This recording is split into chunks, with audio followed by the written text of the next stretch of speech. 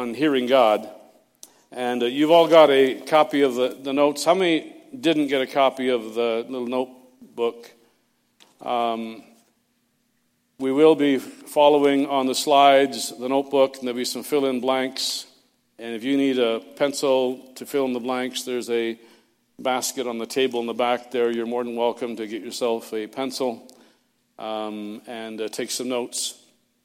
Also, there's an appendix that's available. You may not have got it as you came in, but they're available on the information table, and we'll make reference to those a little bit later. Father, as we embark in your word this morning, more than anything, I ask you, Holy Spirit, to create in each one of us a hunger to spend time with you, a hunger to spend time in your word, Lord, and a hunger to converse and have a conversation daily with you. Lord, I pray that you would speak to us by your Spirit this morning. Allow your word to encourage us and create within us a greater desire to have that time with you. For Lord, we all know theologically and doctrinally that you want to speak to us, you want to lead us, you want to guide us by your Spirit. Perhaps we don't experience it in practical terms in our life, and so may our appetites be whetted this morning and in the next number of weeks. And spur us on to be led indeed by your Holy Spirit and by your word. Help us as we share this morning, Lord, and help us as we each listen to your voice. In Jesus' name, amen. There are a number of Christians and a number of churches that don't believe that God still speaks today. But in these weeks, we want to learn and experience that God still does speak, and that his children, you and I, can still hear his voice. We can still hear him speaking to us, leading us and guiding us and revealing himself to us. And so we begin by saying Scripture can't be understood apart from hearing the Holy Spirit. Right.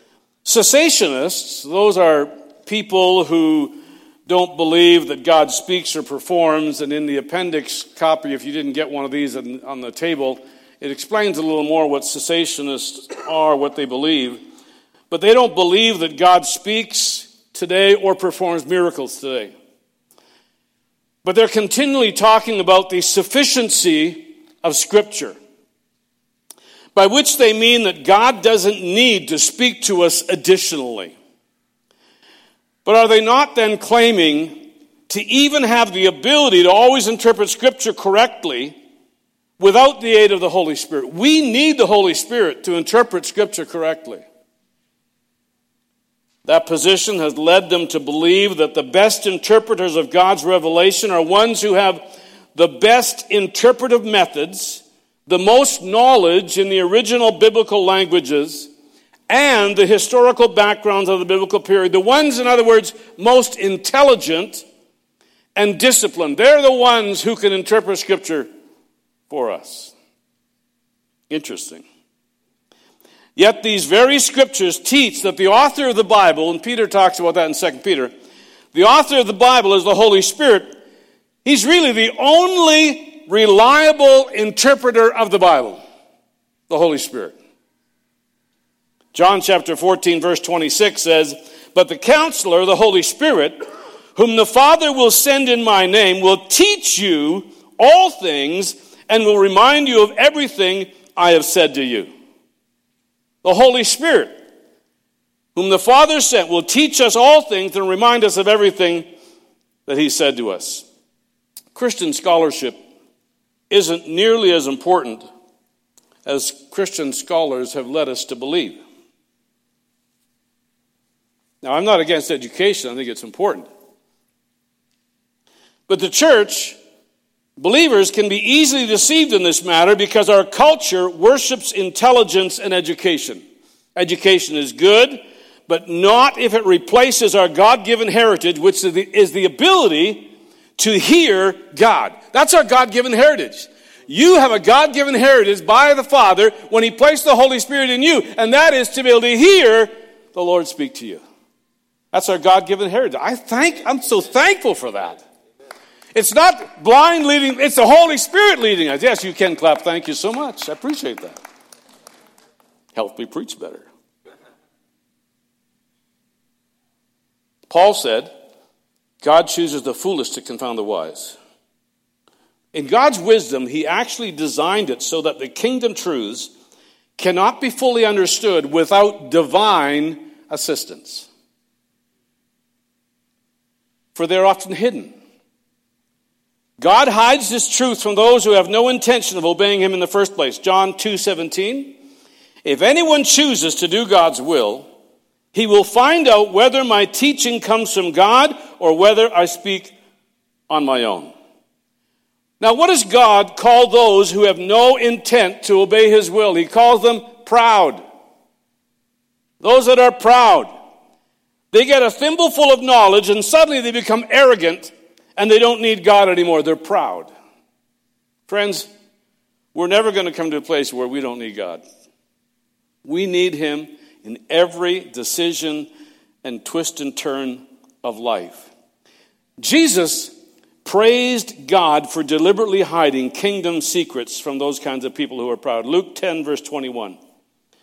I praise you, Father, Lord of heaven and earth, because you have hidden these things from the wise and learned and revealed them to little children. Yes, Father, for this was your good pleasure. He hid those truths from those who were proud and arrogant and thought their intelligence was better than anybody else.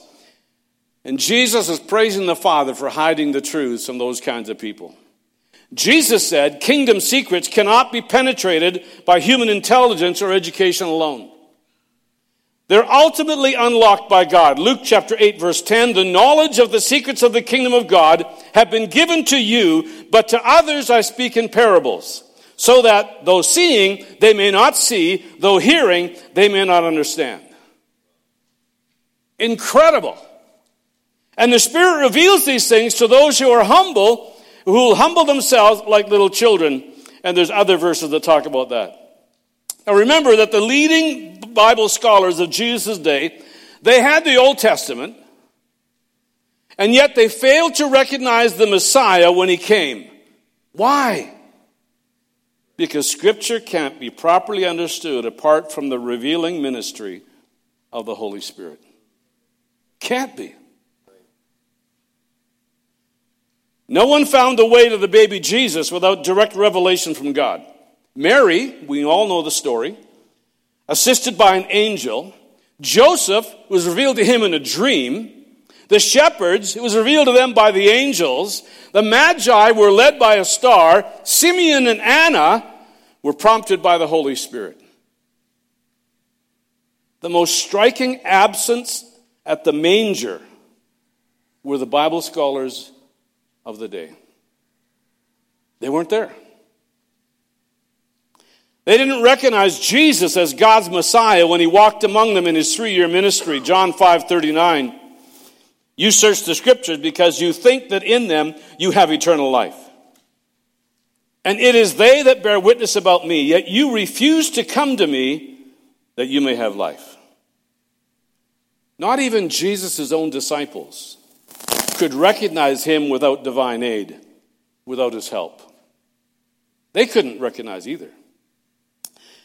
Jesus' response to Peter, remember when Jesus was saying, people say this is who I am, this is who I am, but who do you say I am? And Peter responded, and Jesus' response to Peter's confession that he was Christ, the Son of the living God, in Matthew 16:17, Jesus said, you are blessed, Simon, son of Jonah, because my Father in heaven has revealed this to you. You did not learn this from any human being. The Father revealed it to him. Similarly, the disciples seemed incapable of grasping what Jesus was saying about his impending death. Luke 9:44, Jesus says to his disciples, listen carefully to what I'm about to tell you. The Son of Man is going to be betrayed into the hands of men. And then notice, but they did not understand what this meant It was hidden from them, so they did not grasp it. It was hidden from them. Nothing is revealed to us except by the Spirit of God. Jesus told them plainly that he would die, but they simply couldn't get it without help. But look at what happened when Jesus appears to the 11 after his resurrection in Luke 24. He says to them, "This is what I told you while I was still with you. Everything must be fulfilled that is written about me in the law of Moses, the prophets, and the Psalms." Now notice, then he opened their minds so they could understand the Scriptures. Wow. When Jesus opened their minds, they got it. But before that, they couldn't get it. They couldn't understand what he was saying. And if the scholars and Jesus' closest companions couldn't understand everything without the revealing and illuminating work of God, don't you think we need it too? We absolutely do need it. The Apostle Peter, at one point in his life, he needed his theology corrected. I don't know if God has ever corrected your theology, but Peter needed his theology corrected. The Apostle Peter was a bigot. Any bigots in the room? You don't have to. I see that hand. Do I see another? Peter was a bigot who considered all races other than his own to be unclean. Everybody was unclean. His views were socially acceptable in his culture, and they merely reflected what he had been raised to believe.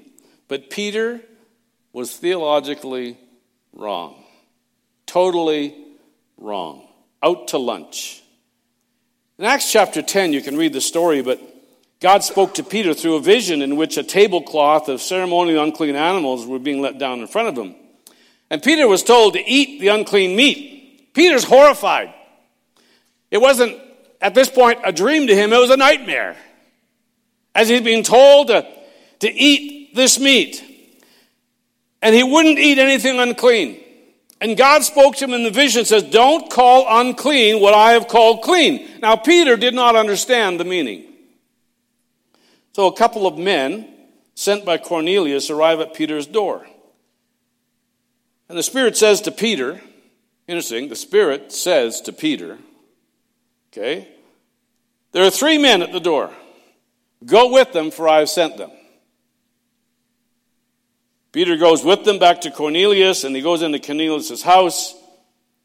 Acts chapter 10, verse 28 says, "You are well aware that it is against our law," Peter's saying, "for a Jew to associate with a Gentile or visit him. But God has shown me that I should not call any man impure or unclean." And he continues in verse 34, "I now realize how true it is that God does not show favoritism, but accepts men from every nation who fear him and do what is right." Every nation. So we have people here from Mexico, right? Who's from Mexico? I want you to stand up.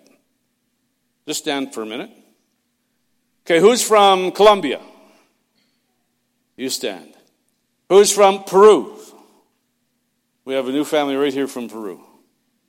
Who's from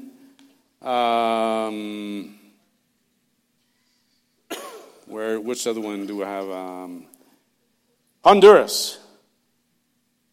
And who's from Nigeria? And stay standing up. Wanda, stay standing up. Anybody from Nigeria? And from where? Ecuador. Absolutely, Ecuador right there.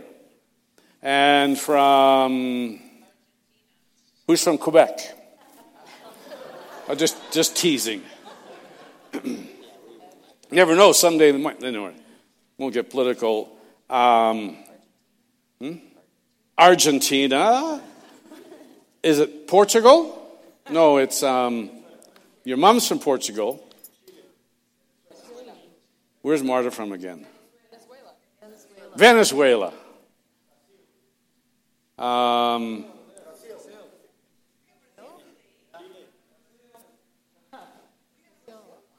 And who's from Britain? Hey, who's from the U.S. of A? Hey, who's from Trinidad or the West Indies, the islands down there, where it's nice and hot all the time. Where are you from? Brazil? Oh, that's a different nation. So, who am I missing? Help me.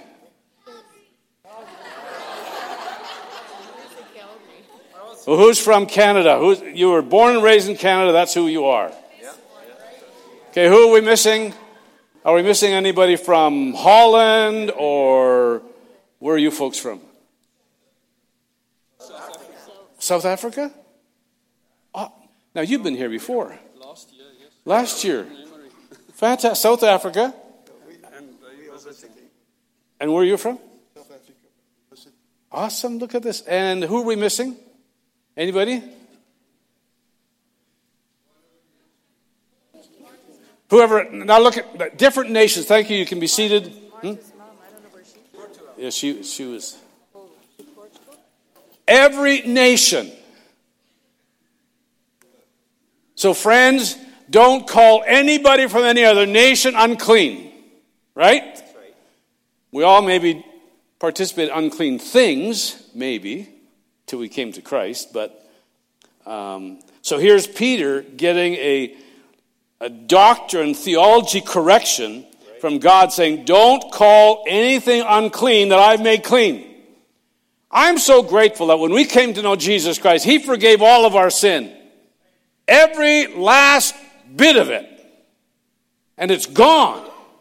Like the song we used to sing in Sunday school, G-O-N-E, gone. All my sins are gone. How many know that song? How many don't know it? Oh, you deprived people. You don't have to go back to that era and learn the songs.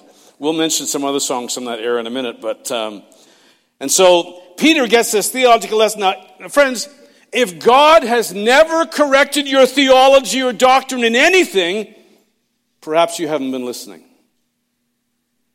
Maybe we just haven't been listening. Scripture cannot be understood apart from hearing the Holy Spirit. Secondly, Scripture teaches there is revelation besides the Bible. Now that makes some people nervous. I'm not saying we're going to write another book like some have that's on the same level and plane as Scripture. No, I'm not saying that at all. Cessationists, they use 1 Corinthians 13 to support their claim that God doesn't speak apart from the Bible anymore. Yet this passage actually says the opposite. Notice 1 Corinthians 13 verse 8. But where there are prophecies, they will cease. Where there are tongues, they will be stilled.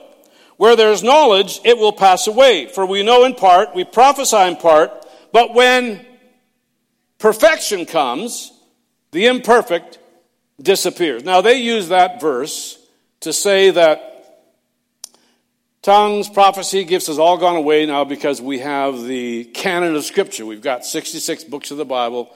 So now we've got all that. We don't need these tongues and knowledge which are speaking gifts. But the Scripture there says, when will they cease? When perfection comes. When perfection comes. And the context here makes it crystal clear that perfection is not referring to the completion of the canon. 1 Corinthians 13:12 says, now we see but a poor reflection as in a mirror, then we shall see face to face. Paul says when perfection comes, we're going to see God face to face. When's that? At His second coming. Perfection isn't here till we look at Him face to face. And so the speaking gifts will cease when we see Him face to face. So those that tell you the speaking gifts are dead and gone, you're referring back to the Scripture and say, has perfection come? Because He hasn't come yet. Not that if he came, we're all in trouble, friends. 1 Corinthians 13:12 says, also, now I know in part, then I shall know fully. Do you understand fully today just because we've got the completed scriptures? No. We've got the 66 books. Do we understand everything completely fully? No, we don't. Not at all. And we won't until Jesus returns. We only see, Paul says, dimly now, so the speaking gifts will cease when we know fully at his second coming. If speaking gifts like prophecy, tongues, and knowledge remain until Jesus returns, then obviously they're here for the purpose of transmitting further messages from God. Does God give useless gifts? He just throws things around just for... No. He doesn't throw gifts around that have no meaning or no purpose. So Scripture describes for us the nature of these kinds of communications. Notice, he says we're going to receive understanding from God, Ephesians 1:17. I keep asking that the God of our Lord Jesus Christ, the glorious Father, may give you the spirit of wisdom and revelation, that we might have understanding from God. Then he says that we might receive a message from God in 1 Corinthians 14:26. When you come together, everyone has a hymn or a word of instruction, a revelation, a message, a tongue, or an interpretation. Thirdly, we can receive direction from God in Galatians 2. 14 years later, I went up again to Jerusalem, this time with Barnabas. I took Titus along also. I went in response to a revelation, where he received direction from God. So these additional revelations do not compromise Scripture, for they're a very different type of revelation. And the Bible reliably fixes the boundaries of what God will ever say to humankind. Knowledge of the Bible acts as a filter through which the events of our daily lives have to pass before we discern if God is truly speaking in these events, so that we can measure what we're hearing and not be led astray by our own thoughts or by the devil, because he too will tempt us and try to deceive us. And so we can tell the difference when we know the word is from God or not. But in order to do that, we have to know the word of God. Hearing God, now friends here, hearing God is a wonderful gift, a heritage of the believer, but dangerous if we don't spend time in the Word of God. That's when we get those loony bins. You know, those... Somebody said, sometimes the moving of the Holy Spirit is like an old Model T Ford when all the nuts and bolts come loose. And sometimes, without direction, without boundaries, it's like, I'm sure you've been there, right? Some of you, how many experienced the charismatic movement, sometimes called the charismaniac movement, the outpouring of God's Holy Spirit, and it was sometimes just a free-for-all with no boundaries, no instruction, and all that kind of stuff, and I won't get into some of the things we've seen or whatever as well, but we all know what it's like. There needs to be boundary. We need to know the Word of God.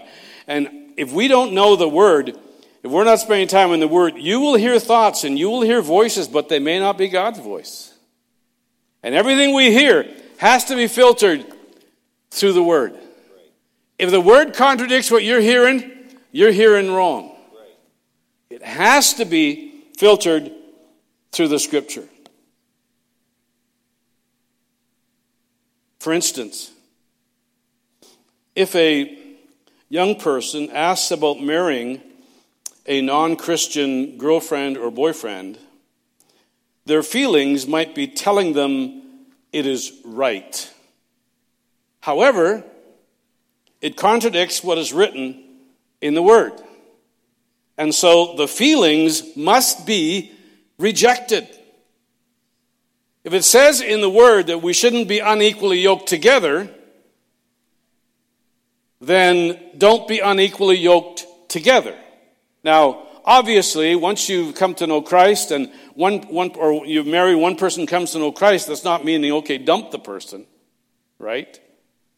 Because whom God hath joined together, let nobody put asunder, right? And so then we're praying for the salvation of that person. I'm just saying for example's sake, if we're asking God for something and our feelings are saying one thing and yet our feelings are contradictory to the Word of God, which one are we going to go by? We have to go by the Word. It is a Christian belief that nothing further will be said by God to extend or contradict biblical principles. God does not contradict himself, even though some people have tried to show that he has. He does not contradict himself. You know, friends, the fact that someone doesn't hear God doesn't prove that God doesn't speak to people today. Just because somebody says they don't hear God doesn't mean that God doesn't speak. It's an objection rooted in lack of experience, and it's simply an admission that they can't hear God. They're saying, well, God doesn't speak to me. Well, yes, he speaks, but then you're not listening. How many know when you're raising kids, there's times when you have to get them to look right in your face, make eye contact, or they don't hear you? Even sometimes when they're teens, and even sometimes when we're married. We need to get eye contact because our minds are somewhere else, or we're in a different... Men might be in a different box. Men have different boxes, so you got to get them in the right box and talk to them. But so the same thing is here. God is speaking, but we're just not hearing. Just because we don't hear a variety of sounds that animals make doesn't invalidate the fact of those sounds. When we ask the question, does God still speak today? I believe the scriptures answer with a resounding yes. He does still speak today. Though he doesn't speak to the proud and the arrogant, he delights to speak to two kinds of people. This ought to encourage you. Now, please take this in the right context and spirit. But first, God likes to speak to people who think they're too simple. They're too simple. I'm not talking mentally. Just think they're too simple. Notice John 10:27. My sheep hear my voice, and I know them, and they follow me. Now, Jesus said his sheep would hear his voice. How many sheep we got in the room? How many sheep? You're one of his sheep? Join the club. Jesus said his sheep would hear his voice. Didn't say seminary graduates. Didn't say geniuses. Now, they can hear his voice, but he says his sheep. Now, friends, sheep are dumb. One goes over the cliff, guess what? They follow, right? It's just like sheep are dumb. So when Jesus said that his sheep would hear his voice, he was setting the bar really low. Right? We can all hear his voice. He was setting the bar really, really, really low. It's not complicated. In fact, he's saying it's for everyone. It's for you. It's not rocket science to hear God. And in a moment, we're going to hear a testimony in a few minutes about one man who heard God for himself and the resulting conversation and events that spilled out in his life. And he found that he too could recognize and hear God's voice. And then he discovered his wife could recognize God's voice. And then he shared it with the youth and young adults that he was leading, and they heard his voice. And now his children and his grandchildren regularly hear his voice. And so do hundreds and hundreds of others in the church that he pastors. So, people who think they're too simple first. Second, people who think they're too bad. He likes to speak to people who think they're too bad. Remember the Samaritan woman who had 7 husbands, and she was now living with another? And Jesus was accused of speaking with gluttons and drunkards and sinners, and he's still speaking to us today. He still talks to us. I don't care how simple you may think you are, it may be an advantage to you, or how bad you've been, Jesus longs to speak to us. In fact, he's already speaking to you. He loves you that much. He's already speaking to you. In fact, You may just not have recognized his voice yet. An example in Scripture is young Samuel. He was a young lad who'd been dedicated to the service of the Lord by his mother Hannah. You know the story, he's laid down to go to sleep for the night, and the Lord calls him in 1 Samuel chapter 3. The lamp of the God had not yet gone out, and Samuel was lying down in the temple of the Lord where the ark of God was. And then the Lord called Samuel. Samuel answered, "Here I am." And he ran to Eli and said, "Here I am, you called me." But Eli said, "I didn't call. Go back and lie down." So he went and lay down. It wasn't until the third time that Eli finally clued in that it must have been God calling the boy. 1 Samuel 3:8. Then Eli realized that the Lord was calling the boy. So Eli told Samuel, "Go and lie down. If he calls you, say, 'Speak, Lord, for your servant is listening.'" So Samuel went and lay down in his place. The Lord came and stood there, calling as at the other time, "Samuel, Samuel." And then Samuel said, "Speak, for your servant is listening." How many have ever had that kind of experience? Anybody? Where it was just like, it might as well have been an audible voice. God was so speaking to you. That is an incredible experience. Incredible. Now, God doesn't always speak like that, but he could speak as an impression in your mind. He could speak through a verse, just kind of, and you know that, just kind of popped out at you. Or maybe it was, a sermon that Pastor Roger was preaching and just kind of, boom, God just spoke to you. Just how God chooses to speak. And as a church, friends, as a church, as leadership in the church, I'm so excited. And we did this kind of in a seminar format some time ago with all of our life groups and some discussion and whatnot.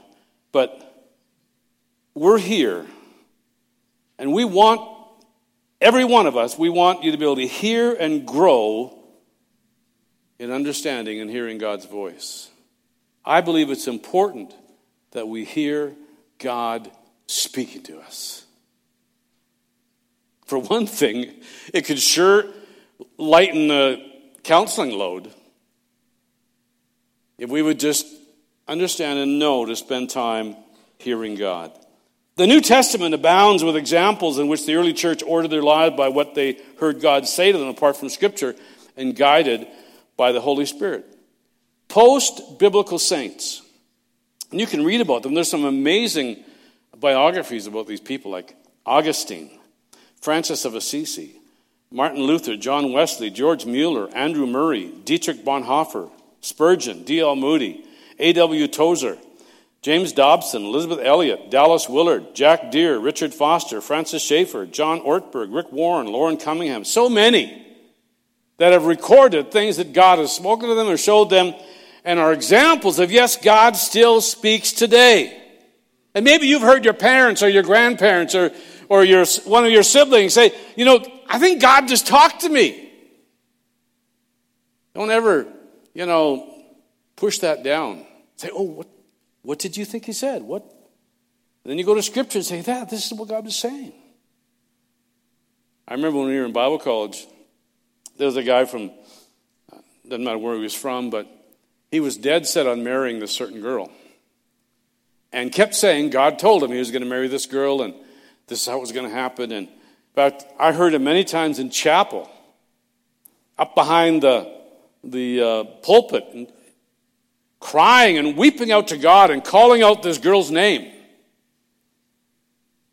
Now, she unfortunately, or fortunately, whichever way you look at it, never heard God say that. They never did get married or whatever, but sometimes, we think we're hearing God, and it's not based on the Word. It's not backed up. It's not confirmed by anything. It's just like whatever. Now, some of the hymns that we used to sing when I was a kid,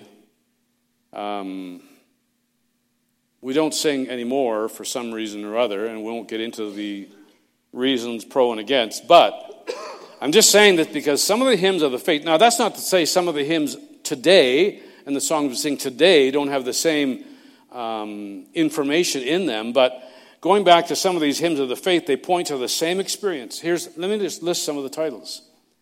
Savior, like a shepherd, lead us. It's all about being led. All the way my Savior leads me. Lead on, O King eternal. Where he leads me, he leadeth me. Holy Spirit, faithful guide. Jesus, Savior, pilot me. Guide me, O thou great Jehovah. I remember we sang that in Bible Code. Guide me, O thou great Jehovah. How many know that song? Oh, a few of us. Great old hymn, whatever. Just to say, those songwriters from that day, I'm not saying the ones this day don't either, but they knew that God speaks. You look at some of the songs we sing now, on how God had been speaking to people as they wrote them and how they came out of certain experiences in life where God showed them and revealed himself to them. It is amazing how God, he's confirming he still speaks today.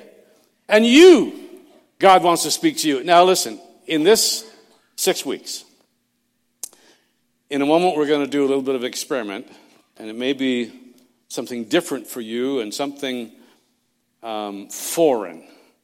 But don't let it discourage you. The last thing we want to do is embarrass anybody.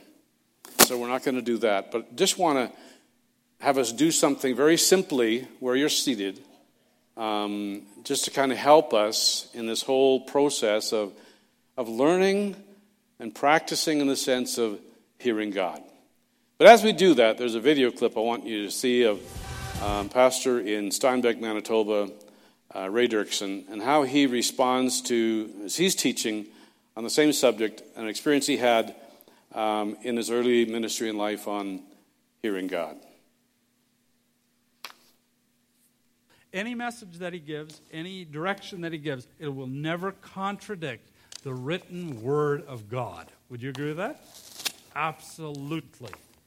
And it's perfectly safe within that context. So he's given us the word to show us how we can listen. Isn't that amazing? And so that we can stay on track and not get off the rails and land up in one ditch or the other.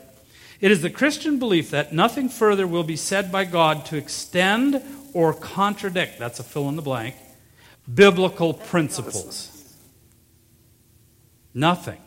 God will never tell you to contradict. Somebody says, I'm divorced, my wife. To 24.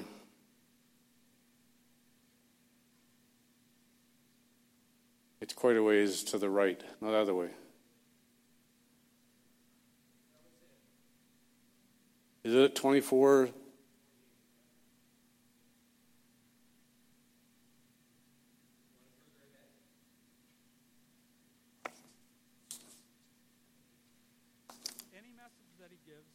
Direction that he gives, it will never contradict the written word of God. Would you agree with that? Absolutely. Go a little farther until you go past those. Keep going. Keep going. Keep going.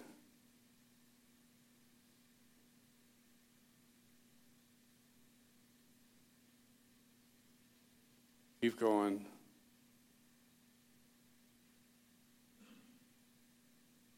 Keep going.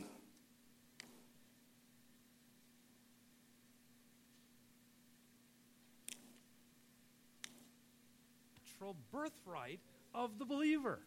My sheep, what? Hear my voice. It's that simple. Keep going. We have great hymns of the faith. Okay, try there. Those hymns, and we're experiencing hearing God. That's good. And I think that's exciting. What a heritage we have. What a rich heritage from our Christian forefathers. Amen? A tremendous thing.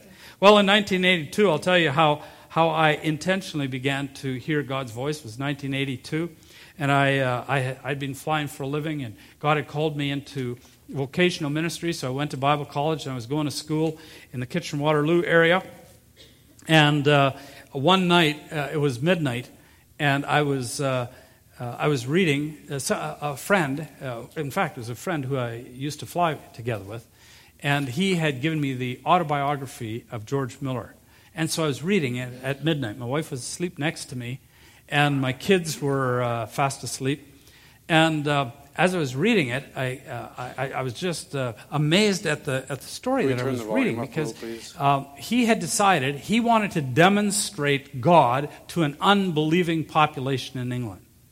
And he said, God, they just don't believe in you. I want to demonstrate you. How can I demonstrate you? And then God gave him the idea of starting an orphanage. And eventually, at some point, he ended up taking care of 10,000 orphans over his lifetime. Tremendous story. And so he wanted to start, and he had a piece of land, he had a building where he was going to start. And the night before, typical of a guy, you have the land and you have the building. And what else would you need? There's dishes, and there's bedding, and there's food, and a few other things that are needed besides, right? And suddenly he's in a panic the night before. He can't believe he overlooked it. And the first children are arriving the next morning. You have to remember, this is the 19th century, and there's no Blackberries and iPhones. There's no emails. There's no texting. There's nothing. And so he goes to God, and he's crying out to God, and he's reading the Word, and he gets to Psalm 81, verse 10, and it says, open thy mouth. This is the King James Version, because that's what he was reading. Open thy mouth wide, and I will fill it. And when he read that, something just grabbed his heart, and he knew God was speaking to him. And so he claimed that verse right there, and he said, oh, God, here's my list. And he started to pray his list, opening his mouth. And he started to pray his list of all the things that he didn't have. And the next morning, carriages started to pull up, the horses and the carriages, and they dropped off food, and they dropped off blankets, and they dropped off dishes, and they dropped off all the things that were on his list, and he couldn't communicate with anybody. That's an incredible story.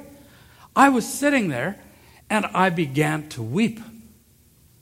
I was about 28 years old or something like that, and I began to weep. I said, I can't believe it. They told me that God doesn't speak anymore, but this is the 19th century, and he was speaking to George Miller. He must still be speaking. So when Fran woke up in the morning, I said, honey, God is still speaking. She said, what do you mean? I just read. He talked to a guy in the 19th century. He must be speaking. And the interesting thing is God had set it all up, that I'd be reading it right then, because it was 1982 and the interest rates had spiked in southern Ontario, maybe here too, really bad in the 20 percentile. People were walking away from their homes, and all the big industries were shutting down. Now, I was going to school during the day, and I was working a job from 3 or 4 o'clock in the afternoon till 2 in the morning. I'd sleep for a few hours, then go back to school. That's how I was going, because I had a little family. And so that business shut down, and I couldn't get any money. I couldn't get a job. I didn't have anything. I had 4 little mouths to feed, and my wife too, and myself. And so here was a German guy by the name of Jürgen Lehne. He was living in the Kitchener area. He had 2 driving schools. And one day, just out of the blue, he said, I'll sell you one of my driving schools. And so I said, how much? And he told me how many thousands of dollars it was going to be. And I said, well, I don't even have a cent right now. I have nothing. So that's the context in which I read this story. So I said to Fran, I said, God is still speaking, and I'm going to check if he speaks to me too. I'm going to try it. So she said, what are you going to do? I said, tomorrow morning I'm going to get up early in the morning, and I'm going to sit down, and I'm going to give him my list and see if he will talk to me. And so the next morning I got up real early. The family was asleep. I got one of these little Hilroy spiral notebooks, and the little green thing. And I didn't know what to do. Nobody had shown me this, so I thought, well, I got out my pen and I wrote a little prayer to God in my Hilroy. And then finally I said, and God, what should I be doing next? And then I said, oh yeah, and please, I need to know if you want me to buy this business, and I need to know if you're going to supply money and how I'm supposed to get the money. And then I said, oh yeah, and God, one more thing, please make it plain. Because I didn't want to be playing weird games and guessing, and I just didn't know. And so I thought, well, what do I do next? I thought, well, I'll pick up the reading, my Bible reading where I'd been left off. I was in the Gospel of John, and I was in Psalms, in the Old Testament.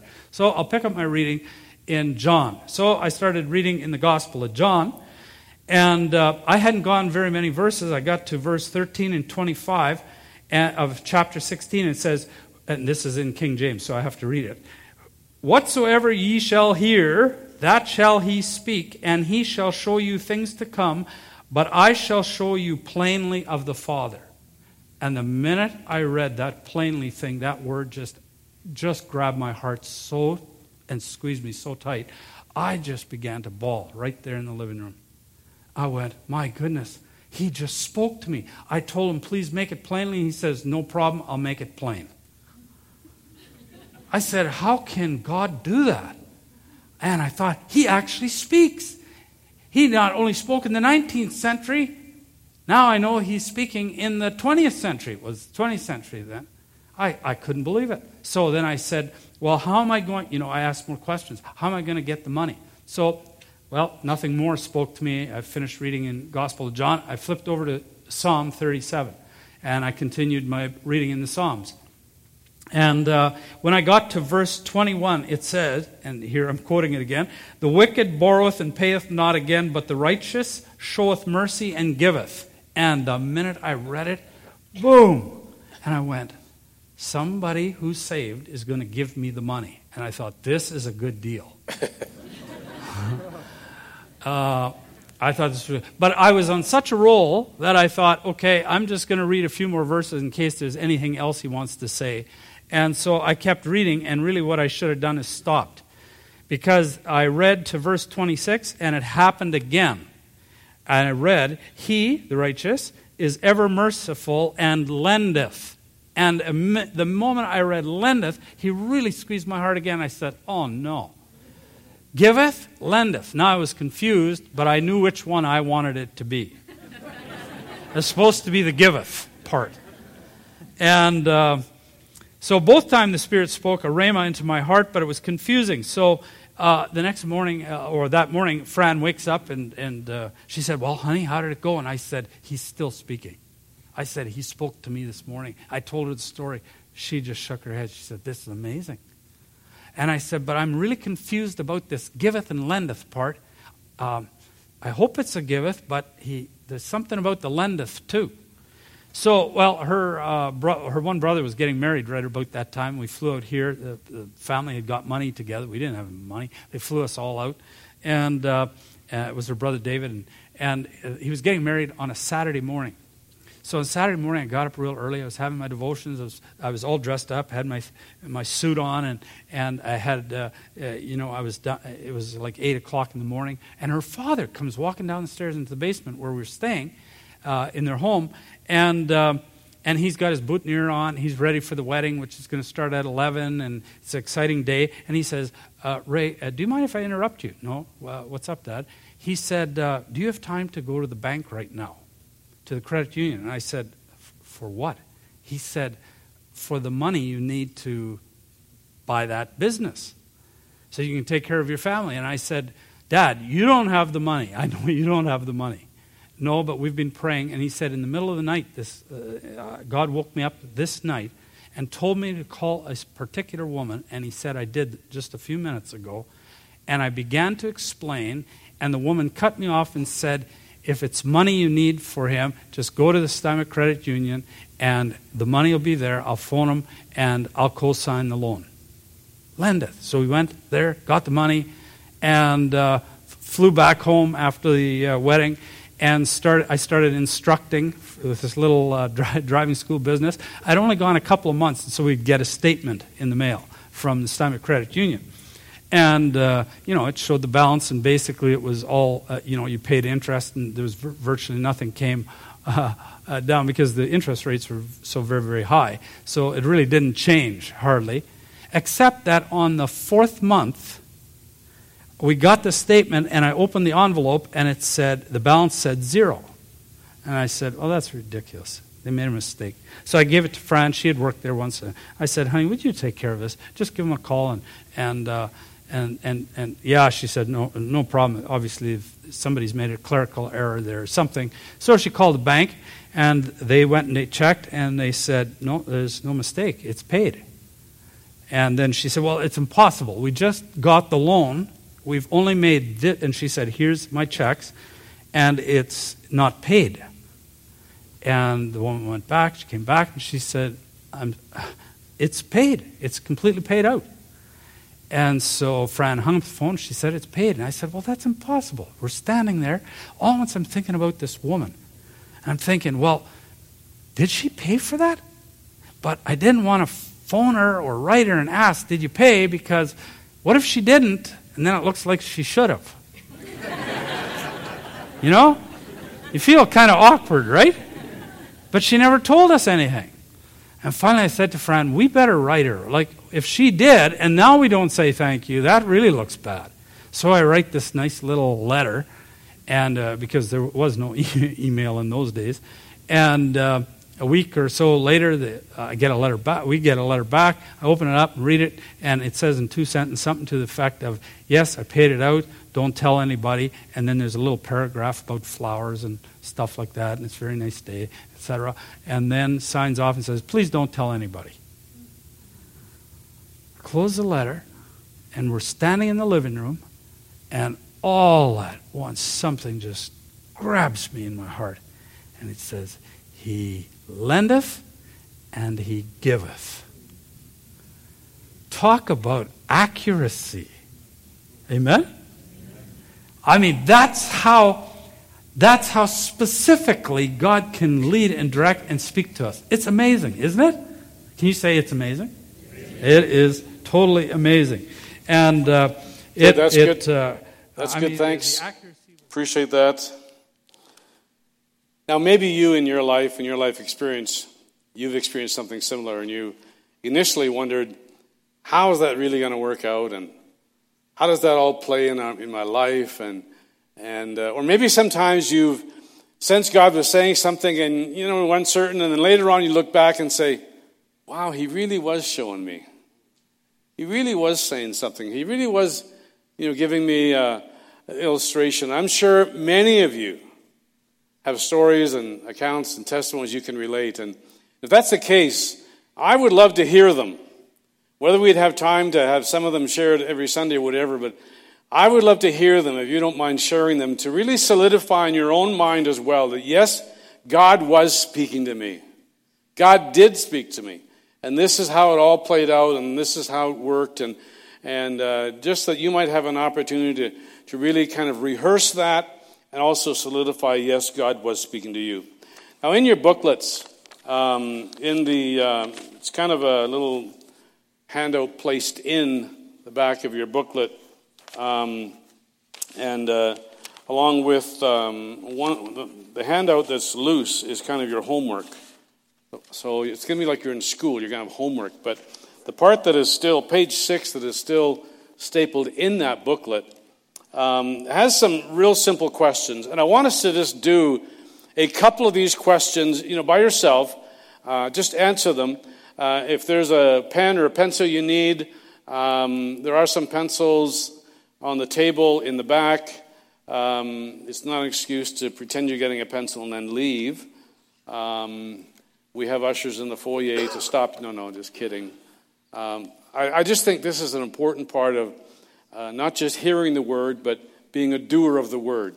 And so when you look at exercise 1 on page 6, when you made the decision to follow Jesus, what happened in you that made you think or feel that you needed to do that? How did you know? How could you tell that he came into your life?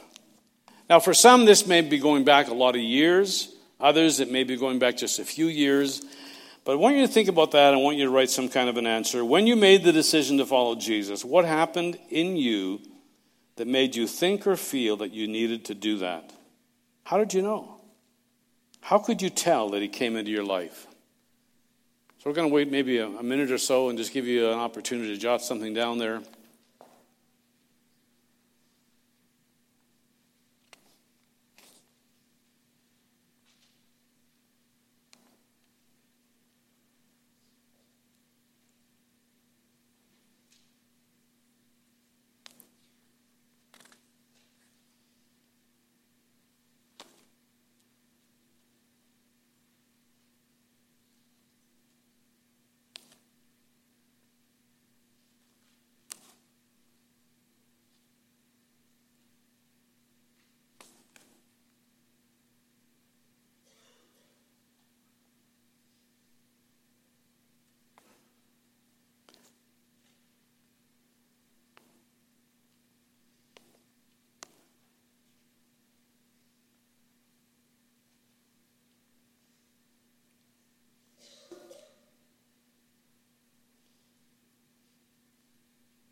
There's probably a lot you could write, but at least you got started on it. I want you to jump to the page 7 at the very top under alphabet C. Have you ever been reading Scripture when suddenly a thought came to you that helped you understand that passage in a way you hadn't understood it before? In reading Scripture, when suddenly a thought came to you that helped you understand that passage in a way you hadn't understood it before. Just don't answer yes.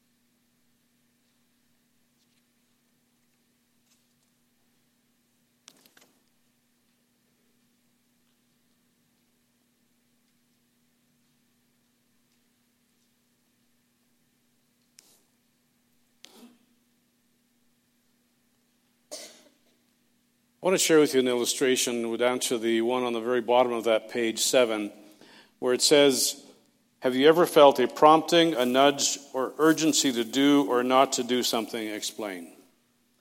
Years ago, a lot of years ago, probably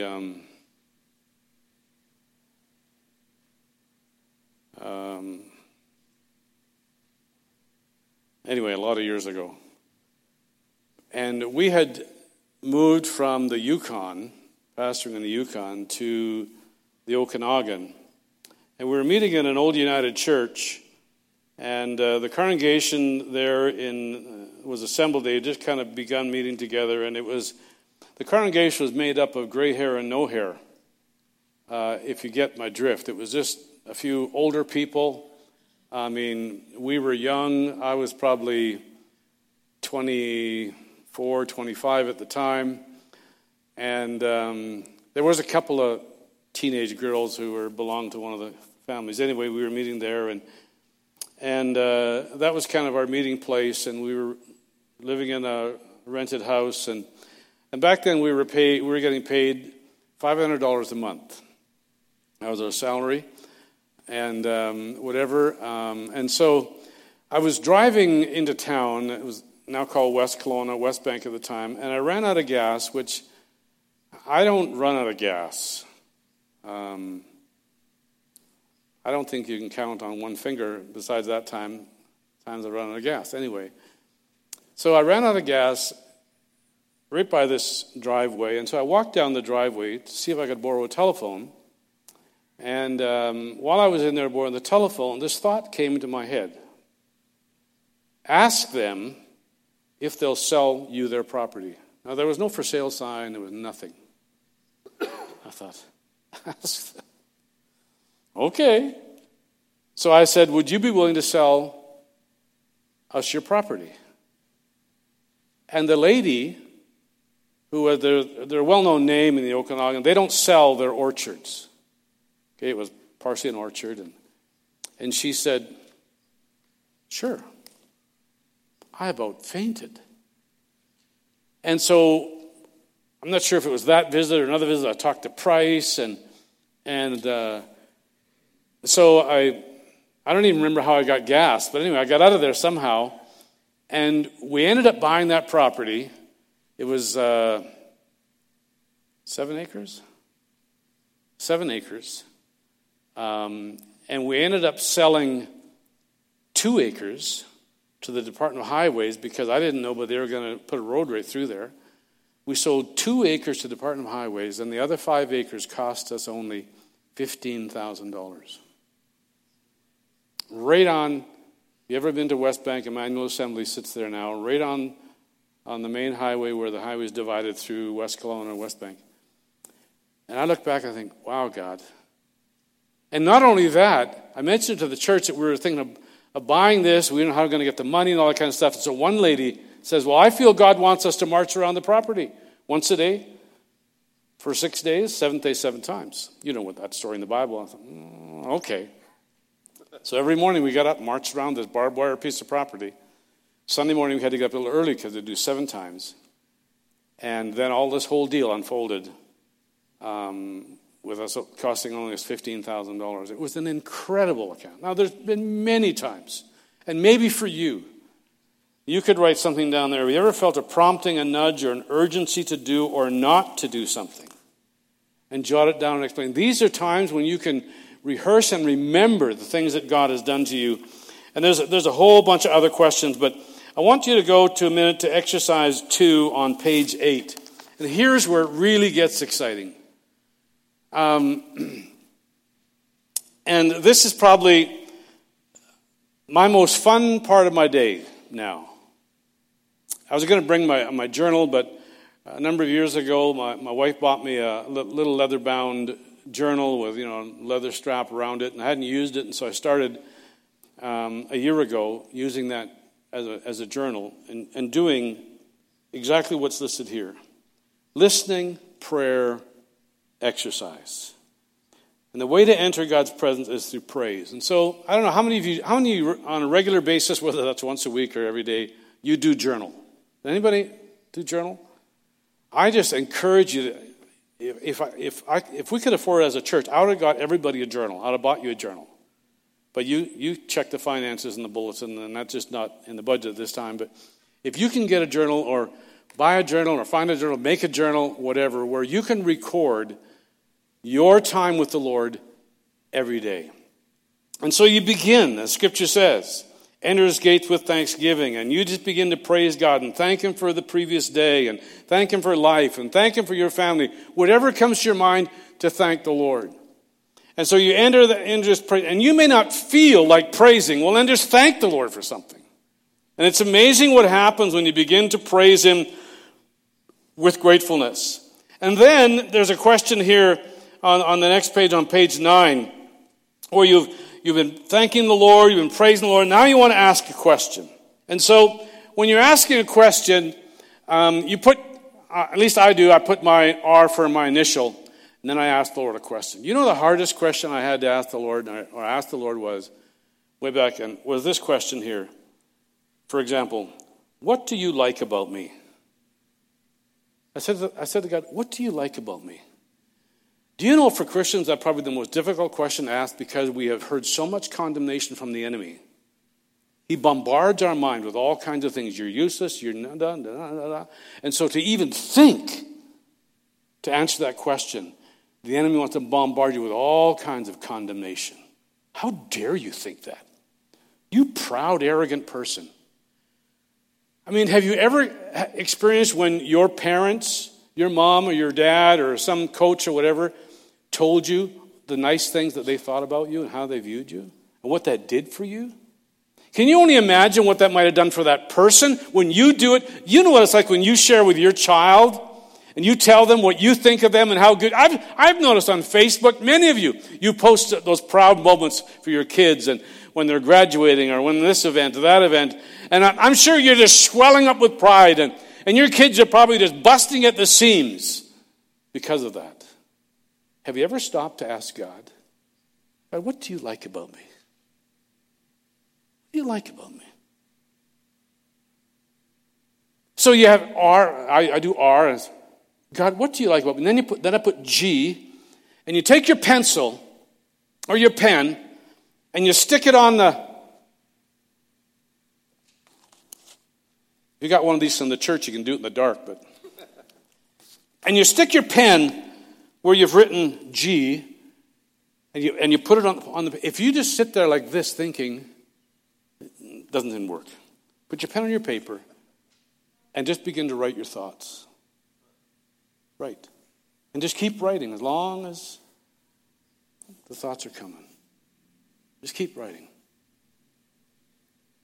You might be amazed at what God reveals to you, what he thinks about you. There may be a verse that comes to your mind. You were fearfully and wonderfully made. Before you were born, I knew you. The plans and purposes I have for you are not to harm you, but to prosper you and to bless you and give you a future. I think you're awesome. You're one of a kind. I've given you particular gifts and abilities, and you're just writing what God thinks about you. Well, we know what other people have thought about us. We know what the enemy thinks about us. But allow God to show you what he thinks about you. And then you're writing those thoughts, and you go your initial like an R. Maybe you ask him another question. And on the homework sheet, there's a list of all kinds of questions on page 12 that you can ask. God, what do you see when you look at me? Now here's a good one. What sin do you want to reveal to me? God, what sin do you want to reveal to me? When and for how long do you want me to meet with you each day? You ever thought to ask God that? God, when would you like me to meet with you, and for how long would you like me to set aside some time? Let him show you. How do you want me to structure my life? Some of us are so busy. We have no time slotment for God. It's just kind of if there's time. Is there anything that keeps me from full surrender to you? What things do you want me to pray for myself? What things do you want me to pray for in my marriage or my family? Or, as it says there, ask the Holy Spirit to bring a question to your mind. When you receive an idea, write it down. There's so many things that God wants to show us. And he wants you to spend time with him. And so, in here there's an example on the homework sheet of journaling of the pastor we heard on the DVD or the video there, what he did. Now that's an interesting question where he writes, when he says at the top of page 12, is there any sin you wish to reveal to me that I need to confess and forsake? And God said to him, yes, you spend too much time watching TV. Would God say that to any of us? Or you spend too much time on social media, or you spend whatever. And he says, Lord, why is that a sin in your eyes?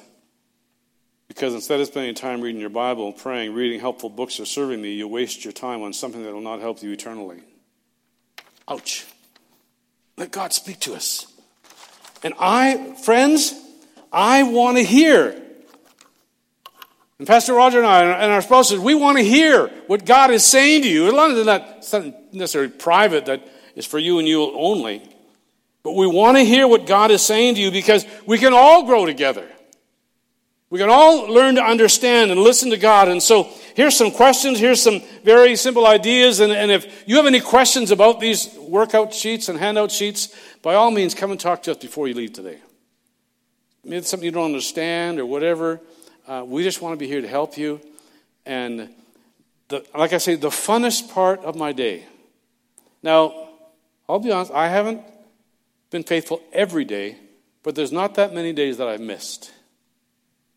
And just sitting down and just writing and talking to God and listening and reading some scripture and God, what does this mean? What are you trying to say to me through this verse? And just questioned and allowing him to speak to you. There's some things that God has said to me about the future of our church and things that are where things are going to be going. And I think, okay, God, when is it time to share that kind of stuff? And he hasn't said so yet, so it's just there in my journal. Don't try and steal my journal.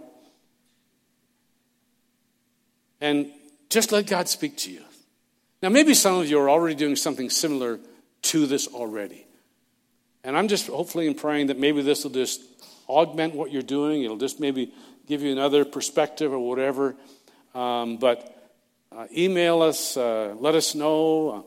You can do it through the website there, through the prayer requests or any of the forms there, and let us know what God is saying to you. And share the excitement of the journey. So the next 5 weeks, we're going to do some more. Next week, we're going to talk about hearing God and how Scripture speaks to us, as well as how the Holy Spirit speaks to us. And then we're going to go speak to the Scripture. And we're going to talk in these terms about boundaries, how we don't get off into the ditches of what God is saying. And so, does that sound good for you? Is it okay?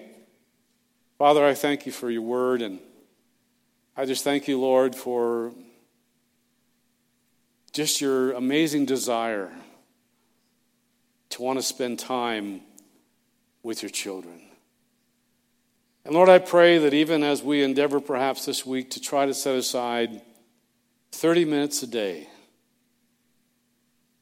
and just kind of as maybe a starting goal, just to spend that time away from all the distractions and just us and you.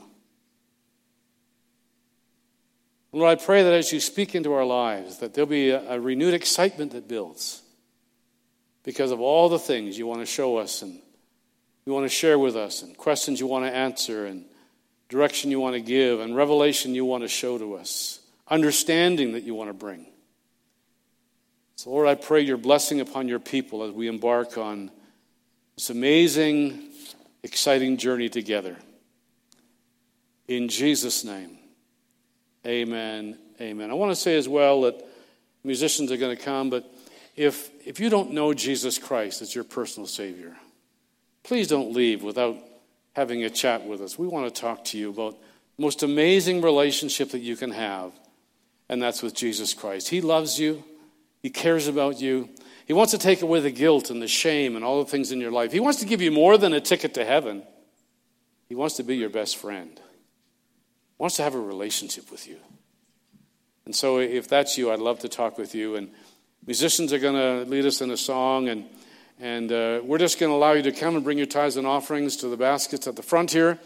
And then after that, we're going to pray a benediction on you and bless you as you go. But we're going to need some guys to help us before you leave, because tomorrow VBS starts, and we have over 60 kids registered for this next week. And so we need to take all these chairs and stack them at the back, because the kids use this area.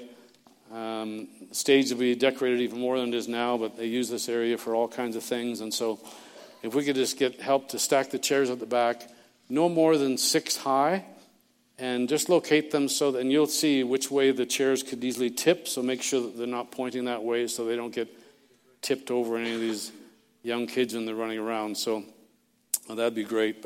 And pray with us this week. I want to say thanks to all the volunteers. I know online we have over 17 people that have volunteered this next week. Now, some of those obviously are kids who've gone through VBS, and they just want to be a junior helper, and that's amazing. And for all those that are volunteering and helping, and you've given financially and all those kinds of ways, I just want to say God bless you, because you're making an investment in kids for eternity. And it's an important, great investment, and so that's awesome. And if you can help as well on Friday with cleanup, please talk to Gwen, and because Friday everything's got to be put back together for the weekend, and we do it again in August, so that'll be great. So let's stand, shall we, as we worship the Lord with our tithes and offerings, and then we sing this song together.